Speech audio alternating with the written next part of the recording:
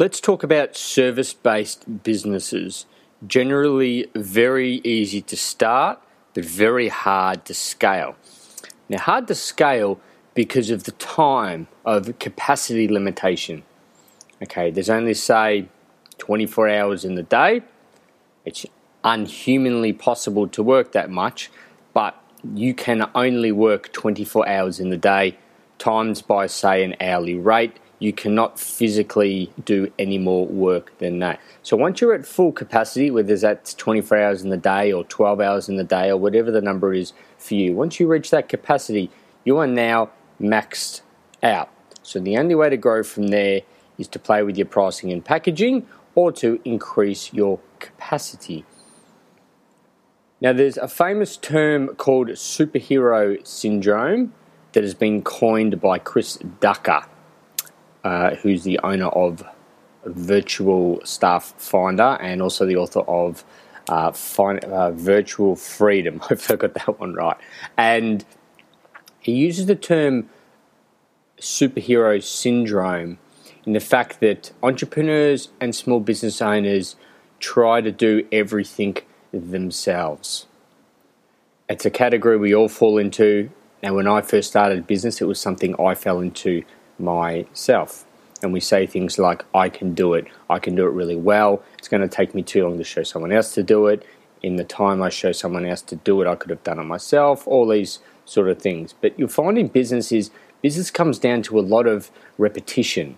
And repetition can be systemized, and a system can be learnt by anyone. So yes, it may take longer the first time or the first two times to show someone else how to do it, but after that, they can do it themselves and you don't have to worry about it. Let's look at the example of a mechanic. When you take your car to the mechanic to get serviced, what do? Well, there's some time involved in them using their expertise to look over the car and perform a few tasks, like change the oil and the filters. But think about this. The mechanic doesn't make the oil, okay? The mechanic doesn't make the filters. So the mechanic is now using a supplier to supply parts. Okay, you might need something like your brakes machined. If they're not equipped, there are mobile brake machinists that actually come to mechanics and all they do is machine the brakes. So they might machine the brakes for $100 and then the mechanic can mark it up and he might charge the client $200.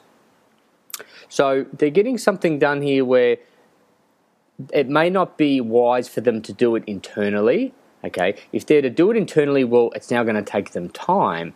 But to save that time, let's say it takes an hour. To save an hour per car, they can now get someone else to do it, and they're making $100 on that job, and they don't even have to do it.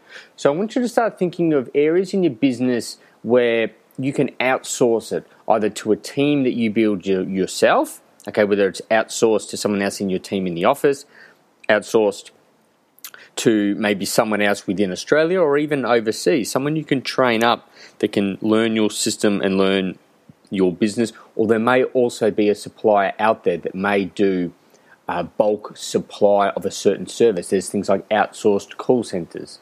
There's outsourced content producers, outsourced graphic designers, blog writers, people to set up your websites and businesses to set up, landing pages and conversion tools. There's a wide range of different things. Accounting is one thing that you outsource. So I want to look at areas of repetition in your business that can be systemized. The most successful businesses, look at McDonald's. Everything is systemized to how to run that business.